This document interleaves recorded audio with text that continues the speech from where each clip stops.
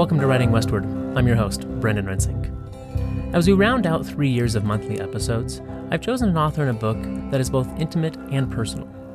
It's a book that can encourage all of us to think critically about what Western outdoor spaces mean to us personally, what roles they have played in forming our individual identities, both past and present, and how we might relate to them in the future. Today we speak with writer Andrea Ross about her book, Unnatural Selection, a memoir of adoption and wilderness. Enjoy. For new listeners, let me take a quick moment to explain a bit about the podcast. Each episode features a conversation with authors, journalists, novelists, poets, scientists, academics, or others who write about the North American West. Our goal is not only showcase their work, but to spark curiosity among you, the listeners, to think more deeply about the region, its lands and environments, and the histories and experiences of the people who call it home. If a writer intrigues you, you can find links to their work in the show notes or at writingwestward.org. And if you have a moment, please do subscribe, share links with friends, leave us a review or rating on Apple Podcasts or whatever platform you're using to listen. Follow us on Facebook and Twitter, and send in some feedback. Writing Westward is supported by the Charles Redd Center for Western Studies at Brigham Young University, where I, Brendan Rensink, serve as Associate Director and an Associate Professor of History. For better or worse, this is a one-man operation, with me playing the roles of host, producer, sound engineer, and just about everything else, all of which entail tasks for which I have very little training. But I am passionate about the North American West, and all the work is well worth the excuse to read more and to talk to interesting people. At the end of this episode, I will include some more information on me and my scholarship, and on the Redd Center, our programming and projects, and funding opportunities that you could apply for. That's right, we may want to give you money. With all this business out of the way, let's move on to today's conversation. First, I'd like to introduce to you who it is we're talking to and why. Andrea Ross is a writer who currently teaches in the University Writing Program at the University of California, Davis. Her writing has appeared in various popular outlets and has been supported by fellowships and awards from the California Arts Council, Mesa Refuge, and other organizations.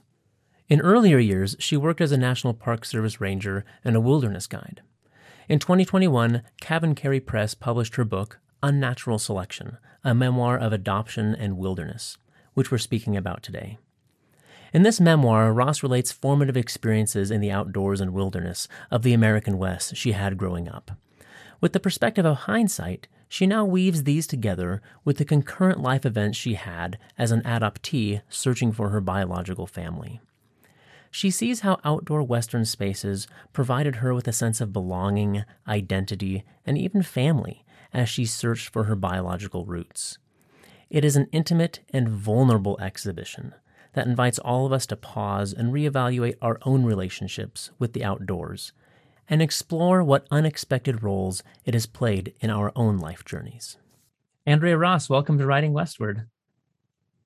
Thank you. I'm happy to be here.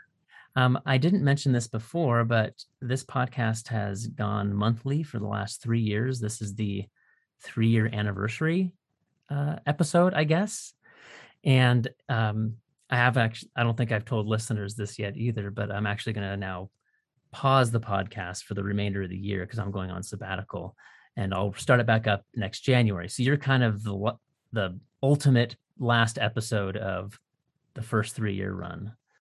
Wow. Well, happy anniversary and happy sabbatical. And I'm really glad that I could slide in under the curtain before you close down for a little bit. Yeah, I have piles and piles of books that presses have sent me or authors have sent me to consider, and it's really hard to choose.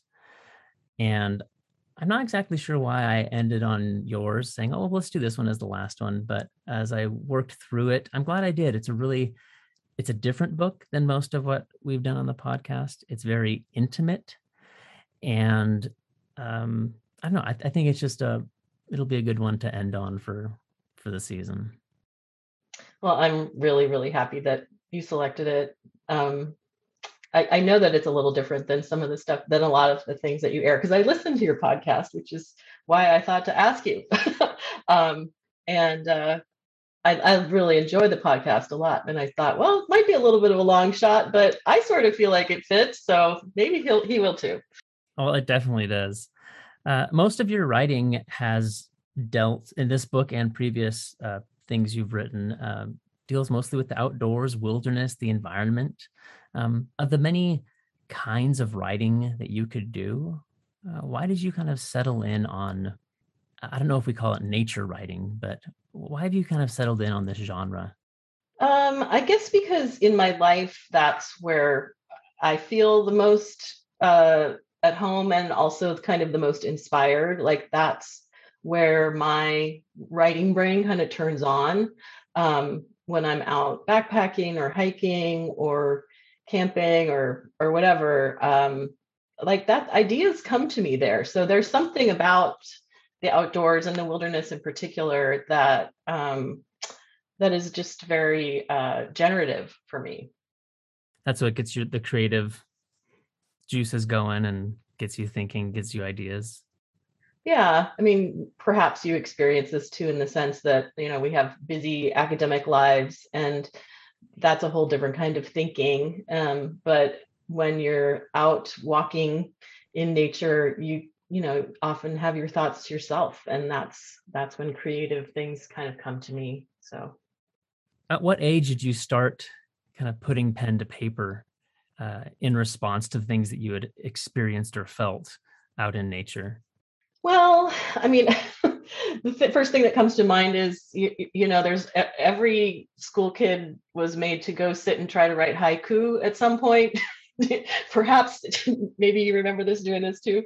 So I remember that we actually went outside and sat by a creek, and we're told about the 575 and the nature thing, and told to just go to town and write haiku. I think it's very hard to write a good haiku. I don't usually try to write them now, but when I was 8, it must have made some kind of an impression on me because I still remember that, like that it was this moment of sitting and noticing. And that definitely carried through for me. So I feel like it's really been a touchstone for me for a long, long time. I remember when I was maybe 13 or 14, I was at a scout camp and we had to do this merit badge. I can't even remember what it was called. It was like environmental something. And one of the requirements was we had to go up like on the mountainside somewhere in the trees and we had to sit and write something. And man, I wish, I wonder if somewhere in my boxes of stuff, I still have it. I think I probably do. It's probably all smudged with dirt. I remember sitting there looking around. There's in Northwest Washington, so there's ferns and moss everywhere. And I don't think I wrote anything very profound, but I do remember sitting there trying to like feel something, right? I was kind of like an emotional kid. I wrote horrible poetry. And I remember having this moment of sitting in nature and having to just think and look around and observe. And I haven't done any nature writing since, but I have plans for the future. And maybe we'll get into this in a little bit. Oh, I'd love to hear about that. Yeah. But I do think there's something, yeah, about being outdoors that in some of us stirs something, and some of us just use that to have a nice experience. But I'm glad that people like you then use it productively, not just to be productive, but then to share and to give the rest of us something else to read and reflect on. I think our conversation today will be a little bit odd in that this is a Western writing podcast, but your book, Unnatural Selection, it weaves lots of stories about Western outdoor spaces that fit really well with the podcast, very appropriate for the themes that we deal with. But you then weave in some very intimate and not particularly Western or explicitly Western experiences from your life as an adoptee and your search for your biological parents. So I'm not exactly sure how to balance this. I don't want to stray too far away from the West per se, but I do like this idea of thinking out loud together about ways in which quote unquote Western experiences inform or enmesh with other parts of our identities and our lives. Mm-hmm. And I think that should resonate with with people. And even as maybe we veer into the story of your adoptions experiences, I think it might speak to people in unexpected ways. I mentioned before we started recording that I'm also an adopted child, so I read your book, I think, with a different lens than some may. But it's a topic that's particularly intimate, particularly fraught to kind of unveil publicly. So I'm curious, as you decided to write a memoir, you could have written a memoir about your wilderness experiences. And throughout this book, you give us these short teases about periods in your life that could probably fill volumes of nature writing memoirs. Like you mentioned that you went to Alaska, but we find out almost nothing about what you experienced in Alaska, right? So I'm curious, as you sat to sit down to write a memoir, why did you choose to, instead of just writing like a kind of a nature wilderness memoir, why did you choose to take that and use it as a vehicle to tell this story of adoption and searching for your biological mother and father? It's easy to tell stories about, like, fantastic things that we did or fantastic things that happened to us, when the bear walked into the campsite, or when when I fell out of the raft in the Grand Canyon. But in my mind, I couldn't really justify just writing that, because there was no reflection, there was no takeaway, there was no, like, so what does this really mean? But what I did notice was that I did want to tell those stories. I knew something was important about them beyond just the pushing my body and testing myself against the elements, beyond those tropes. Um, and I knew that there was some reason I was wandering around out in the wilderness for 10 years. And while I was doing it, I didn't know why, but it did pretty much coincide with the search that I did. So there was something about being outdoors and working outdoors and the search for my own identity that really played off of each other. It was almost as if being in nature, being in the outdoors, sort of held me in a way, like it kind of gave me a landscape to, well, it literally gave me a landscape to within which to kind of figure out who I was, what I wanted to do. How, do I really want to search for these people? It's very scary. What if they reject me? All of that stuff. It was sort of like I created, or I found another world in which to function while I figured all of that stuff out. And that was in the outdoors, and Grand Canyon in particular. I was lucky enough to get a job there when I was 23, working as a ranger, and there's nothing like living on the rim of the Grand Canyon. And I had been there as a little kid, but it had never been an important place for me until I went there to live as a young adult. And the canyon really became a home for me in a way that I hadn't experienced before in nature. Like, I just felt like I belonged there. And it's a weird thing to feel like you belong to, because it's a very giant space.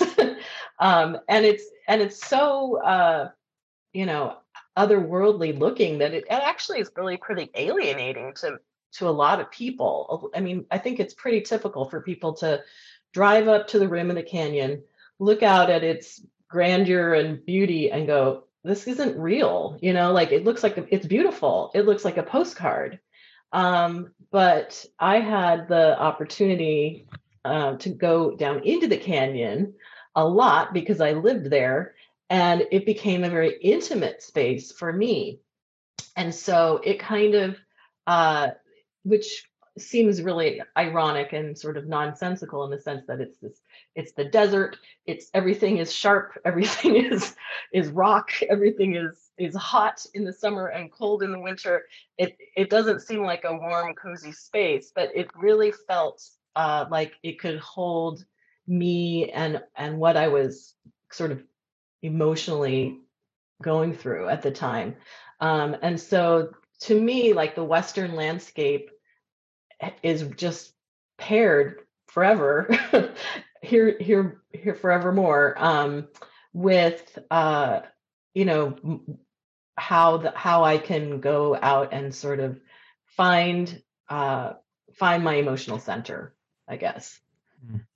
It's interesting to think about some of these Western landscapes that just dwarf our humanity or our sense of, importance in the universe, right? Yeah, you stand on the rim of the Grand Canyon, and where do humans fit into that? It's not Right. immediately clear. As a child, you spent plenty of time outdoors, but going to the Grand Canyon in your early 20s was your first time being away from family.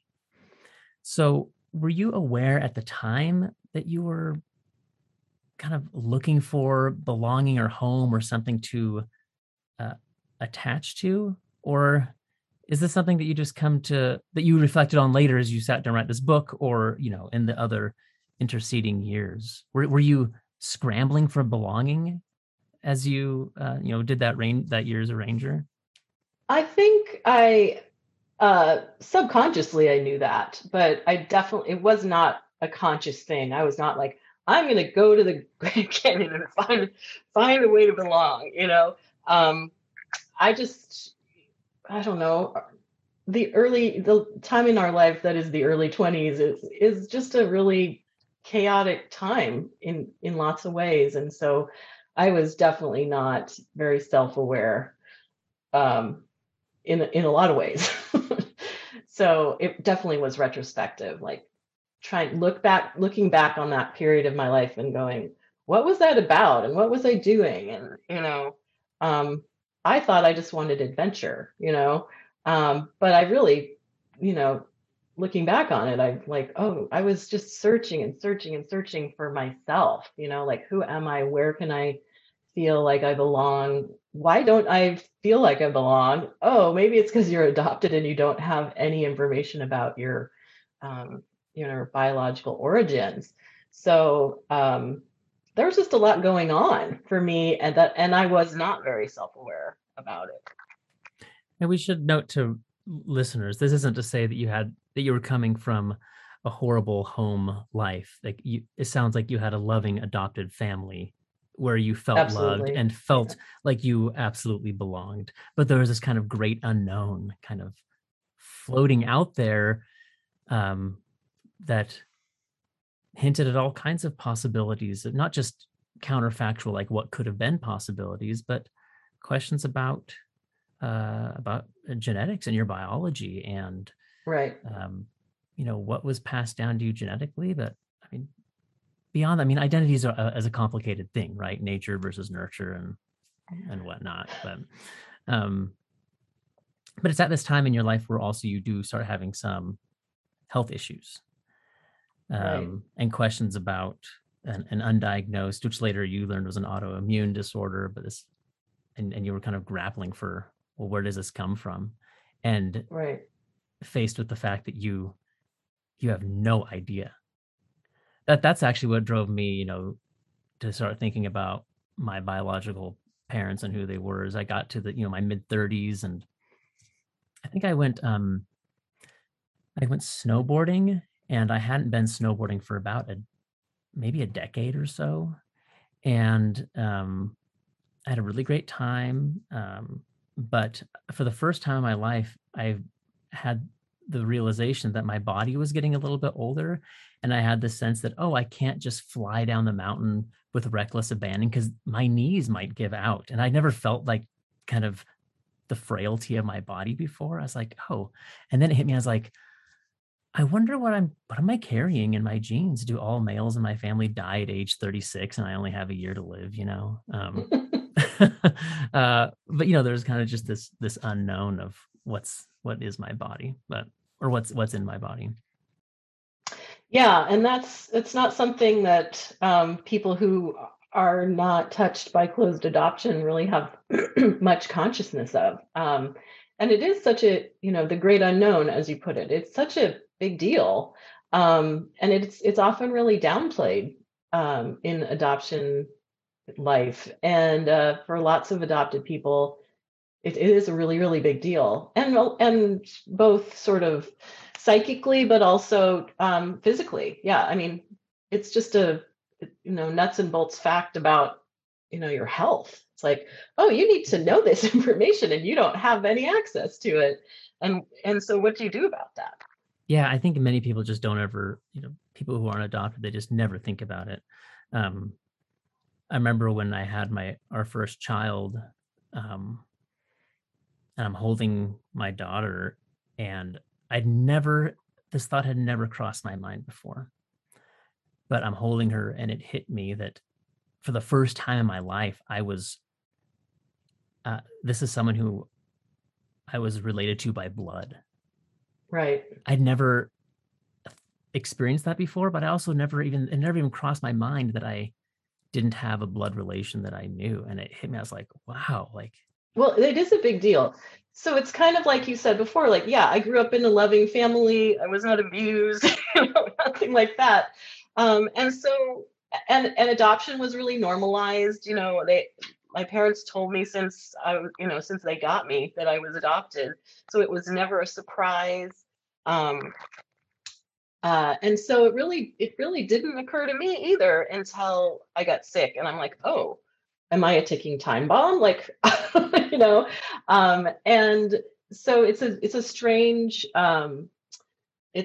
sort of double life, I guess, that you can have a perfectly fine childhood and wonderful family. And yet there's this other really powerful thing happening at the same time that, certain things will make you realize, like holding your baby and going, oh, this is the first time I've ever seen a blood relative of mine. Like, that's a super powerful thing that you hadn't had access to before. It just hit you like a wall, I imagine. I mean, I had the same experience when my son was born. Just like, wow. yeah, this is a biological extension of me. And that's something that just people don't think about, or not that they take it for granted, but they definitely don't think about it. I'm curious that I sometimes, I spend a lot of time outdoors. It's my main hobby, trail running or hiking and stuff. And I have to do it. I'm compelled to, I just have to get out there, and I get cranky if I go for too long without getting out on the trails. And I don't understand people who don't have that, who I live I live here in the Wasatch Mountains in Utah. The mountains just soar up from right behind our house.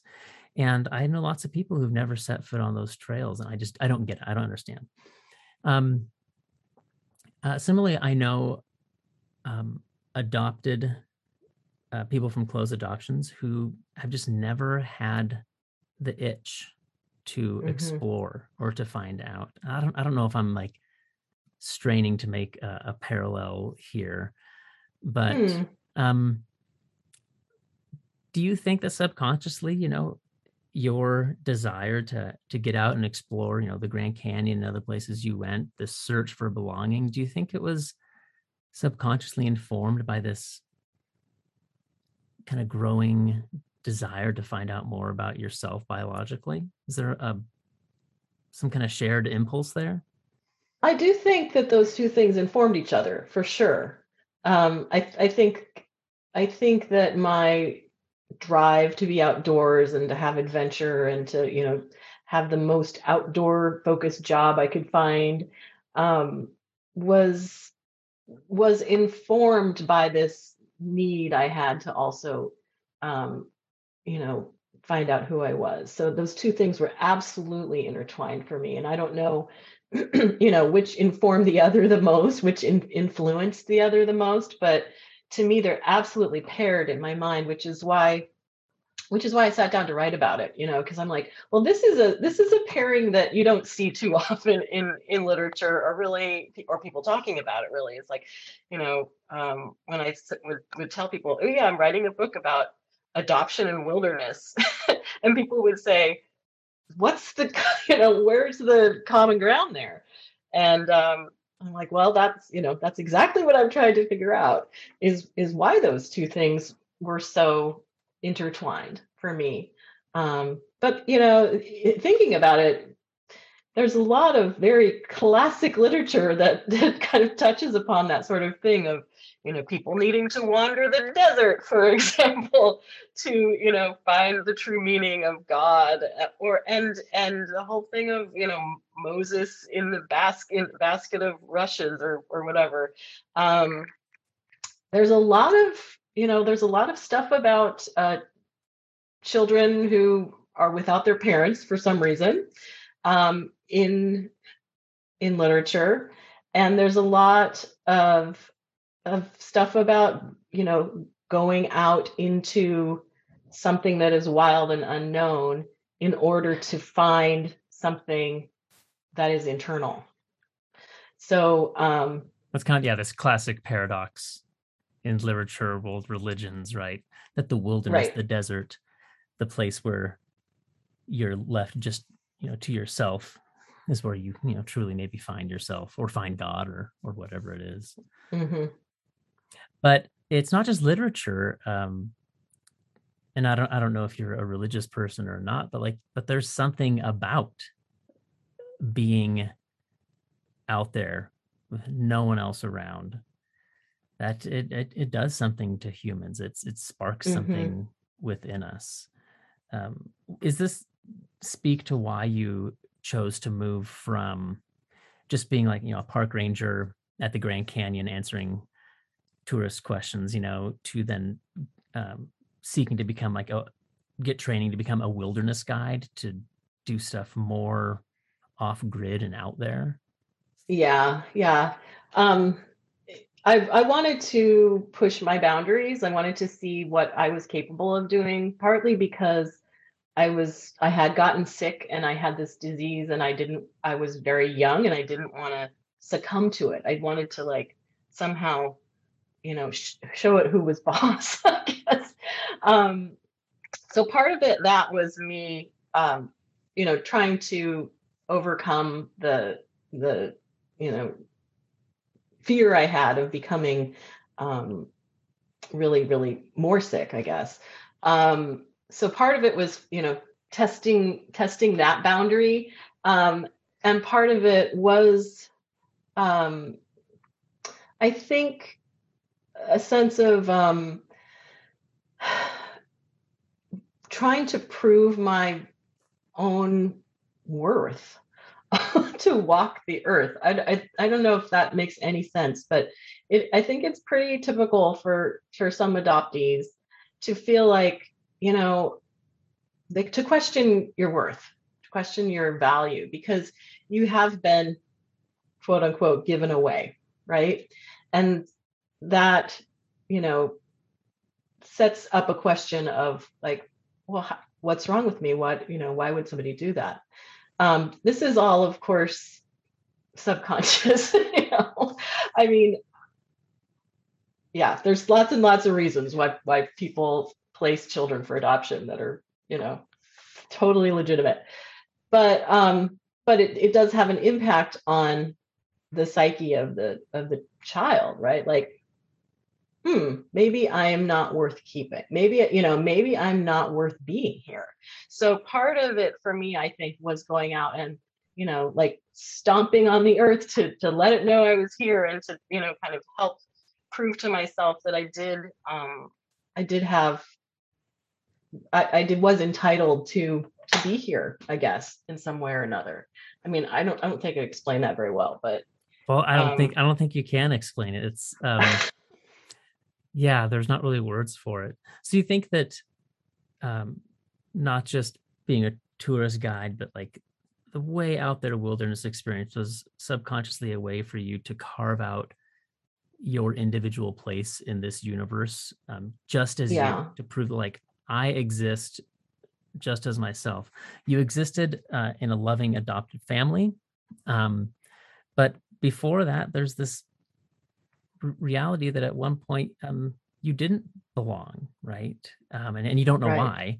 And so perhaps that drove you to try to prove that you are worth existing on your own terms and for nothing else. And what better place to do Right. that than out in the middle of nowhere with just you and the elements? Right.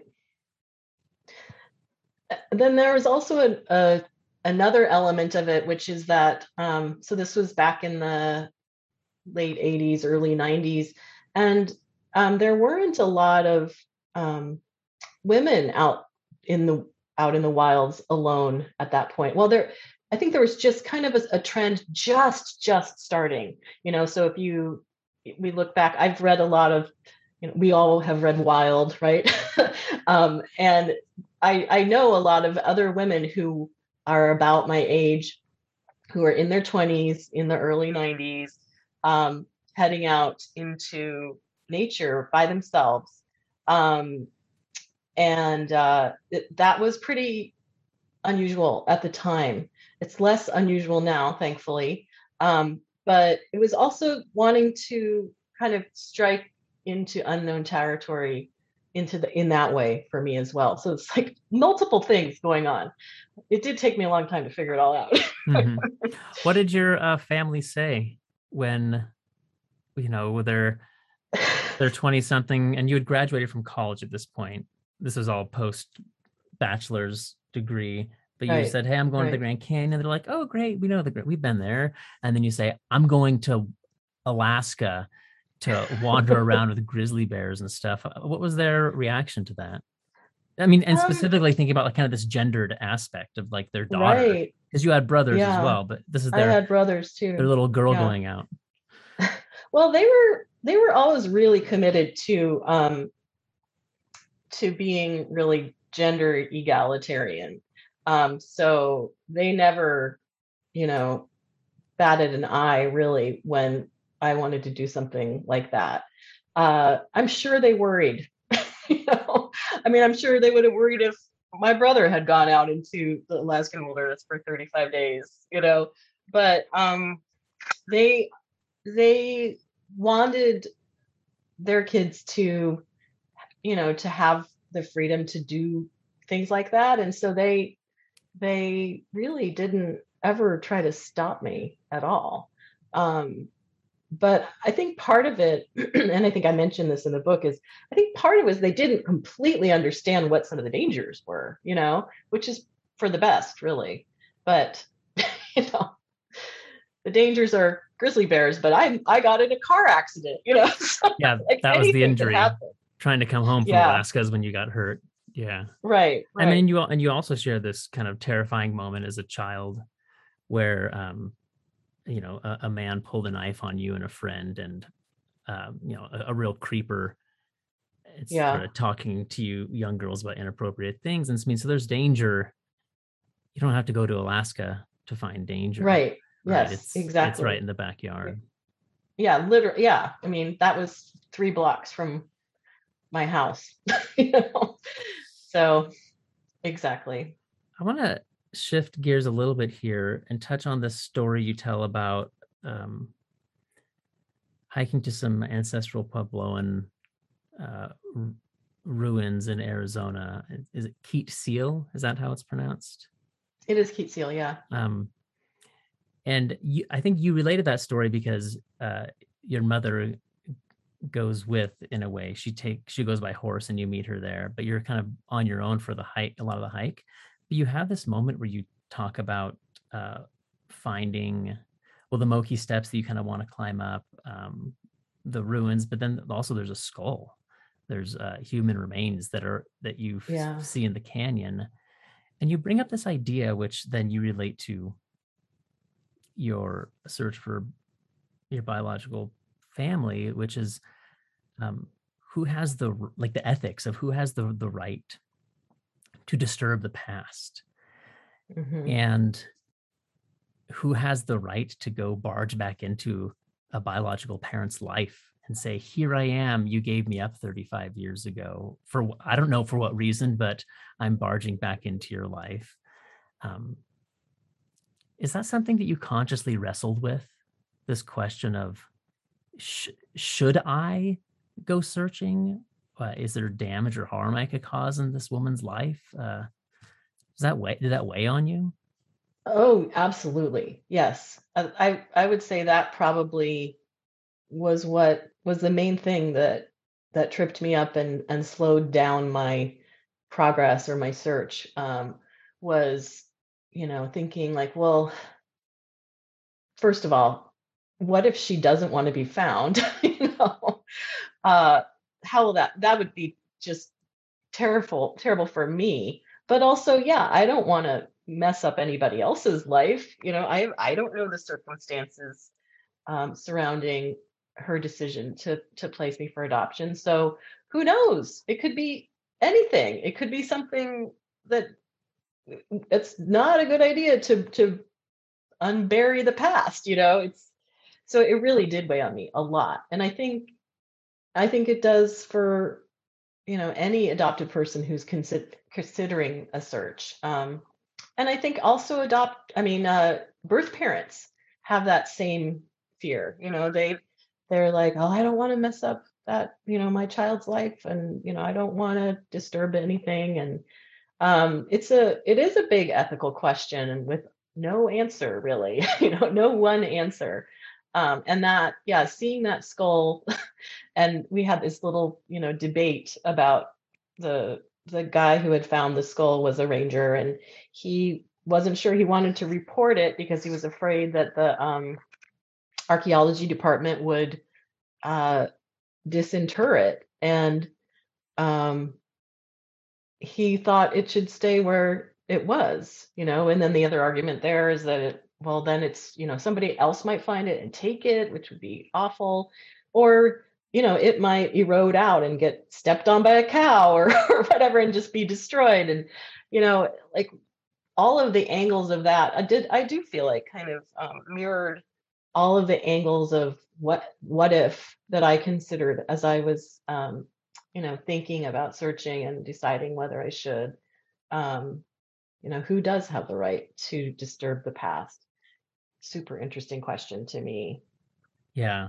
And it seems like you approached it with great care and um, kind of deference to the potential disruption that it may have been causing in their lives when you did locate them.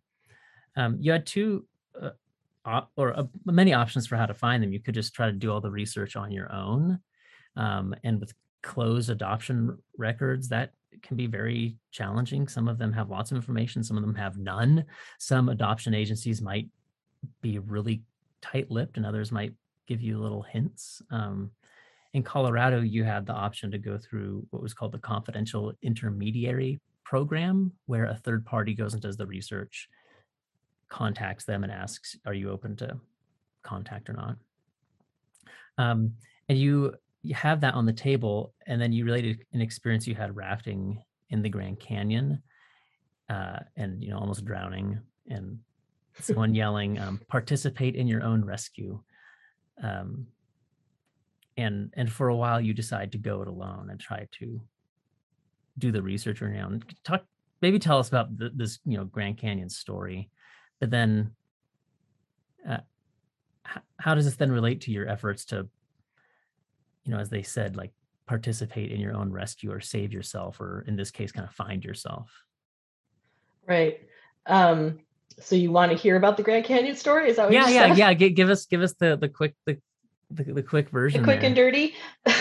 So this is post Grand Canyon, then post Alaska, and then you had gone to New Mexico and gotten hired by a school as a guide, right? Yeah. And now you're down later than in the Grand Canyon rafting. Right. So I was with a group of friends, and I was just going to do the lower half of the canyon. So that means that the Grand Canyon is about 270 something miles from dam to dam, basically.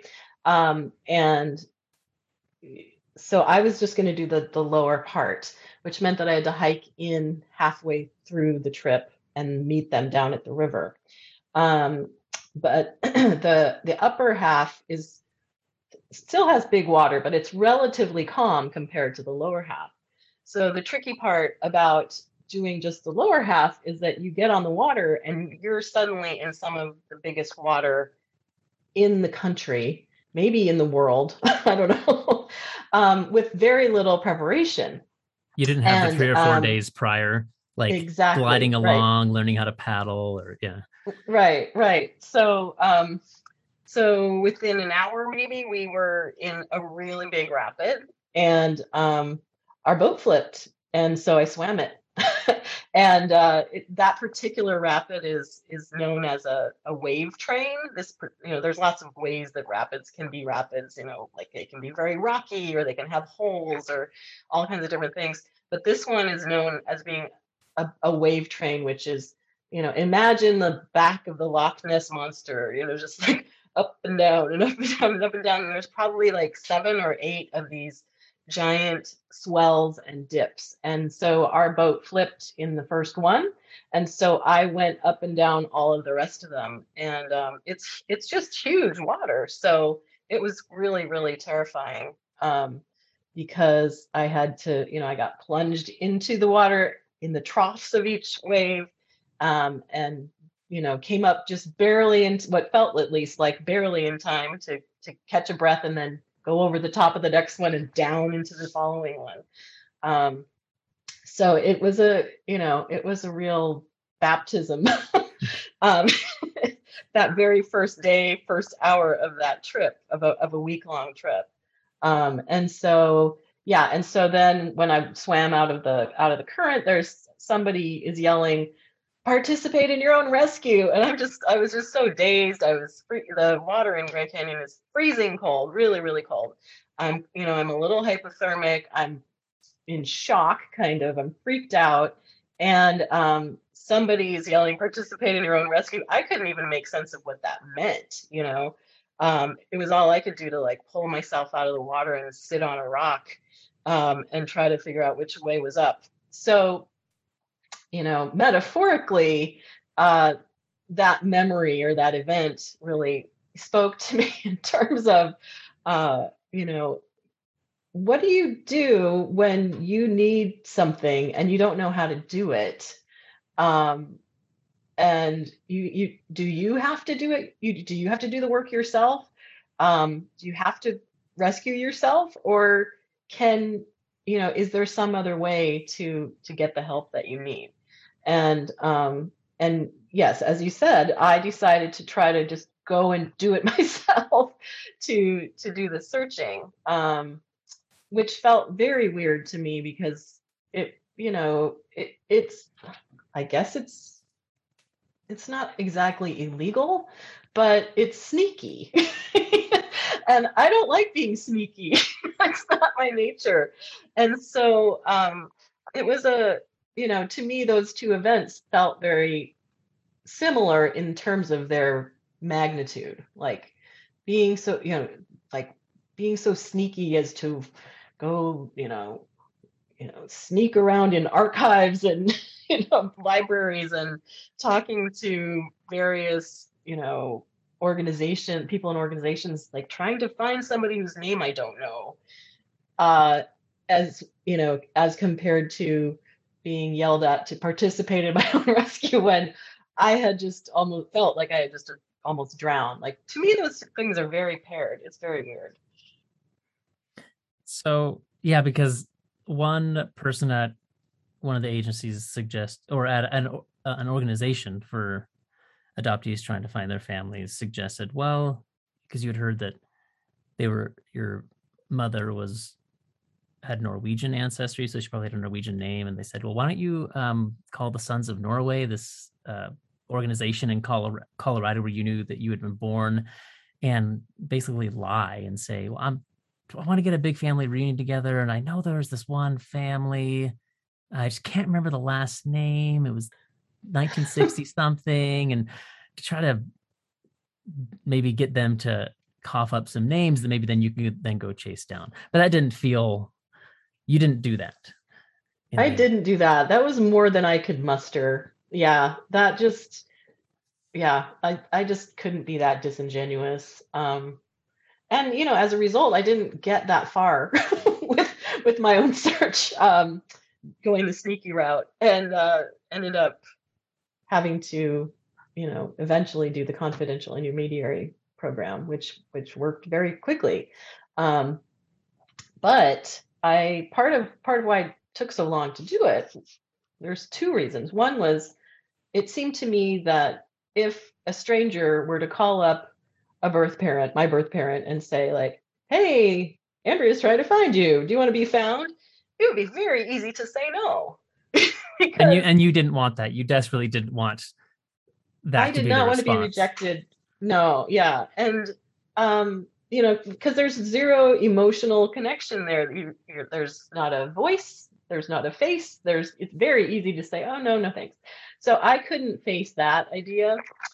And then the other thing was that, and if that were the case, if whoever they found were to say no, any information that they had found would be resealed, and I would have no information at all. It would be completely just put away. I would have nothing.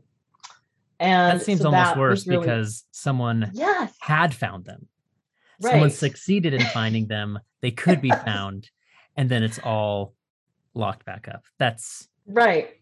Yeah, I just couldn't deal with that. And it's my information, like my it's my origins, it's my information. And that just made me really angry. Um, and I had to pay $500 to do it to get my information. And so all of that together just was too much for me to swallow for a long time. And then finally, it became important enough for me to find them that I just was like, okay, whatever it takes. And then it happened very quickly. So it took them it a was week, all you a said. process. Yeah, a week, literally a week. Yeah. And then I felt kind of foolish. But however, I do think that I needed all of that time to do a lot of processing. I was definitely not the same person by the time that I did find them, um, than I was when I started thinking about it. And I was much more grown up and mature, and you know, uh, had figured out a bunch of the stuff I needed to figure out. So I think it was all for the good. But there were some angsty years in there. Yeah. In between. And those years, you go to grad school, you get married, you have a child. A lot happens. Yeah, a lot of those important life milestones. Yeah. So, and yeah. just spoil the ending. Although I don't think anyone reads books like this to like have surprise endings, but like it all turns out like as wonderfully as you probably could have hoped for. Like actually remarkably well. I'm curious if so you kind of write about this decade of you in the wilderness and in nature, and this kind of parallel, and at the same time these parallel efforts to find your family, and how during those years the wilderness and these outdoor experiences kind of provided you there was your family. Like the environment was your family, these little side canyons in the Grand Canyon that you talk about, getting to know their personalities, and that became your world and where you belonged. If you had found them and it hadn't turned out well, how do you think you would look back differently on that decade of being a wilderness guide, and how would it color your relation? Because you pitch the wilderness as kind of this interlude that became your family and then delivered you into, you have your adoptive family, then your family kind of world and belonging grows as you add the wilderness and the environment, and you have this enlarged family, and then it delivers you to an even larger one where you now have integrated in these multiple biological family worlds. If that last stage hadn't gone well, do you think your relationship today would be different with wilderness and the outdoors, or would you look back at that kind of middle period of your life differently? That's a really good question. I hadn't thought to ask myself that before. Well, I think that probably I would look at it as that decade as, um, you know, kind of in the same way, in the sense that it provided something I needed at the time. And by the as you mentioned, by the time that I did find my bio family, I was married. I had created family in a couple other ways too. I had my own little family. I had all these wilderness skills and all this experience in the outdoors that I could draw upon for strength and solace and stuff like that. So I think that I don't think I would look on it with with shade. I think I think it would still be this really important and useful period, or uh, tool that I used in my life Do you think to you'd be find using it meaning. more today? Do you think you'd be more outdoorsy today than you are? Well, that's hard to say too, because I am pretty outdoorsy still. I mean, it's still my favorite thing to do is to go backpacking. Um, but I am, like, a university professor, so like I have to spend a certain amount of time sitting in front of a computer and, in classrooms and stuff. Hopefully in the future, if we ever get to go back to school. But so I don't know. I think it really set me up as a certain kind of person who, it's my go-to for, like you said, for trail running and hiking. Like, that's what you do. And so that decade in which I spent a lot of time outdoors, I think cemented for me that this is my touchstone. So if I hadn't, or if things hadn't turned out as well, yeah, maybe I would have been driven um, to test myself against the elements more as a way of sort of mitigating some of the pain that would have caused. But on the other hand, maybe not, because I did already have, like, my little family that I started with my husband and my son, and so it's hard to say. Yeah. Sorry, But it's kind of a counterfactual question. It's impossible to answer that. But um, I was taken somewhat by surprise in that for most of the way you tell the story, it was really you thinking about your biological mother and, do I look like her? What did I, you know, what did I inherit? What kind of personality traits and things did I inherit from her? And you met her, and she's a wonderful, warm, loving woman, right? And then at some time, but you were surprised, like, oh, I don't look like her that much, and your half siblings, there wasn't kind of, you didn't see yourself in them like you thought. right. And then it's sometime later that you uh, do eventually meet your biological father, who your biological mother did not end up marrying, and they hadn't been in contact. And it turns out he didn't know that she had actually ended up having you. And I was surprised that you unexpectedly kind of found yourself in him. Like, you look more like him. You have lots of shared outdoorsy interests. Did this surprise you at the time? Because you expected to find it all in your mother, not in this man Yeah. who had left your mother. Right. But you ended up finding a lot of yourself in him. How do you reflect on that? Yeah, that was ironic. Yeah, well, especially because the little bit of information that I did have about my origins was from her point of view, because she was the one who worked with the adoption agency. So all of the information that she gave to the adoption agency was, filtered through her lens. So there was less information about my birth dad. And so I had less information about my birth dad.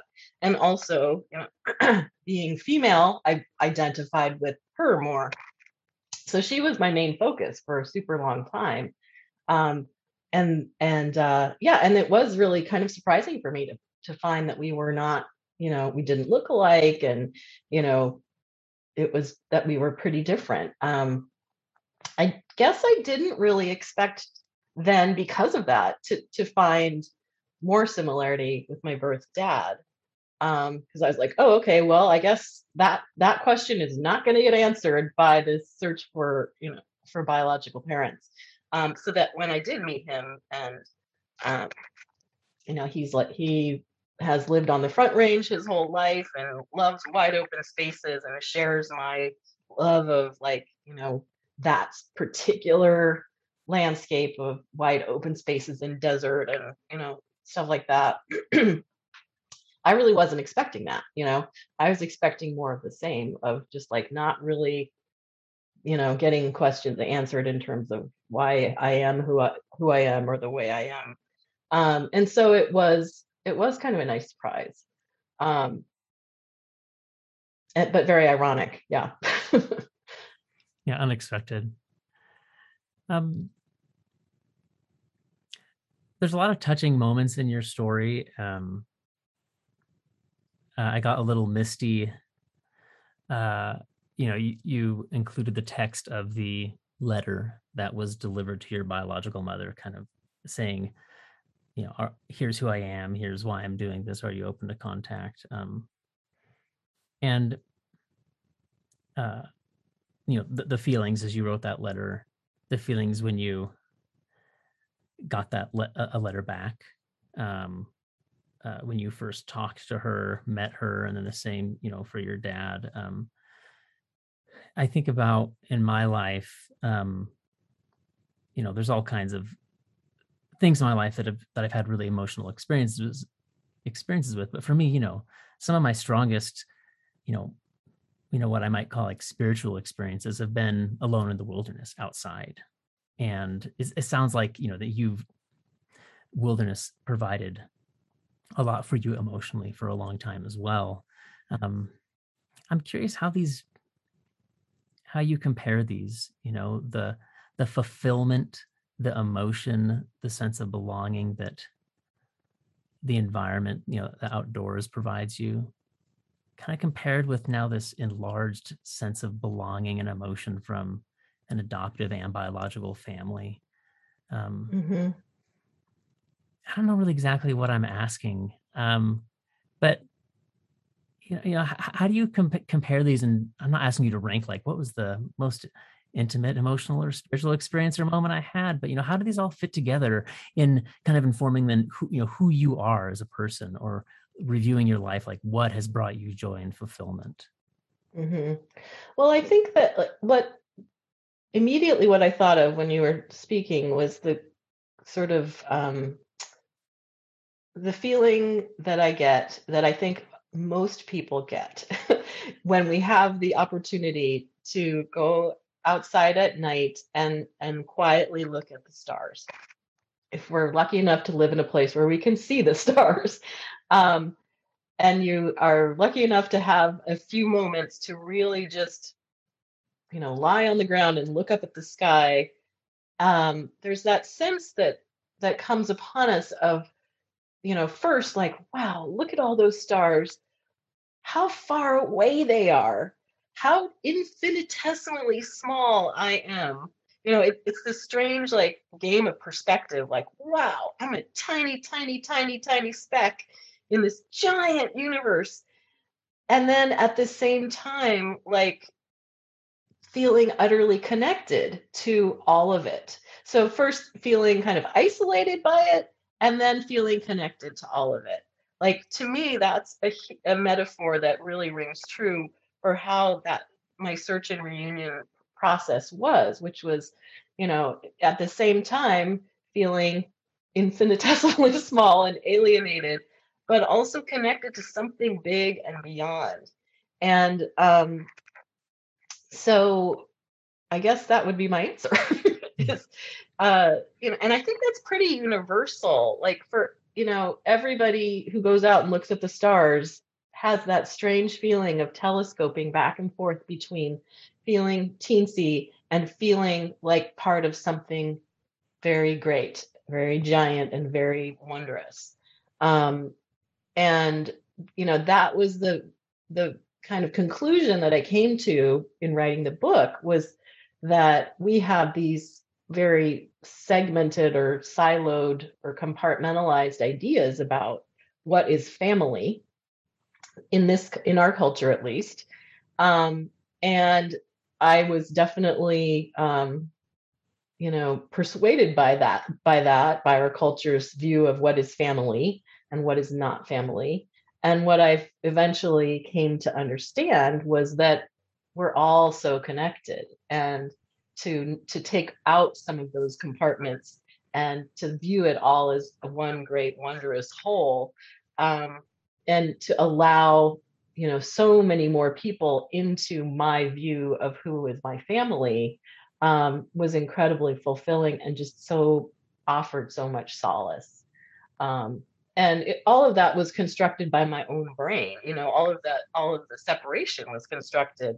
And it took a long time to pick that apart and get the feeling of like, oh, this expanded idea of family.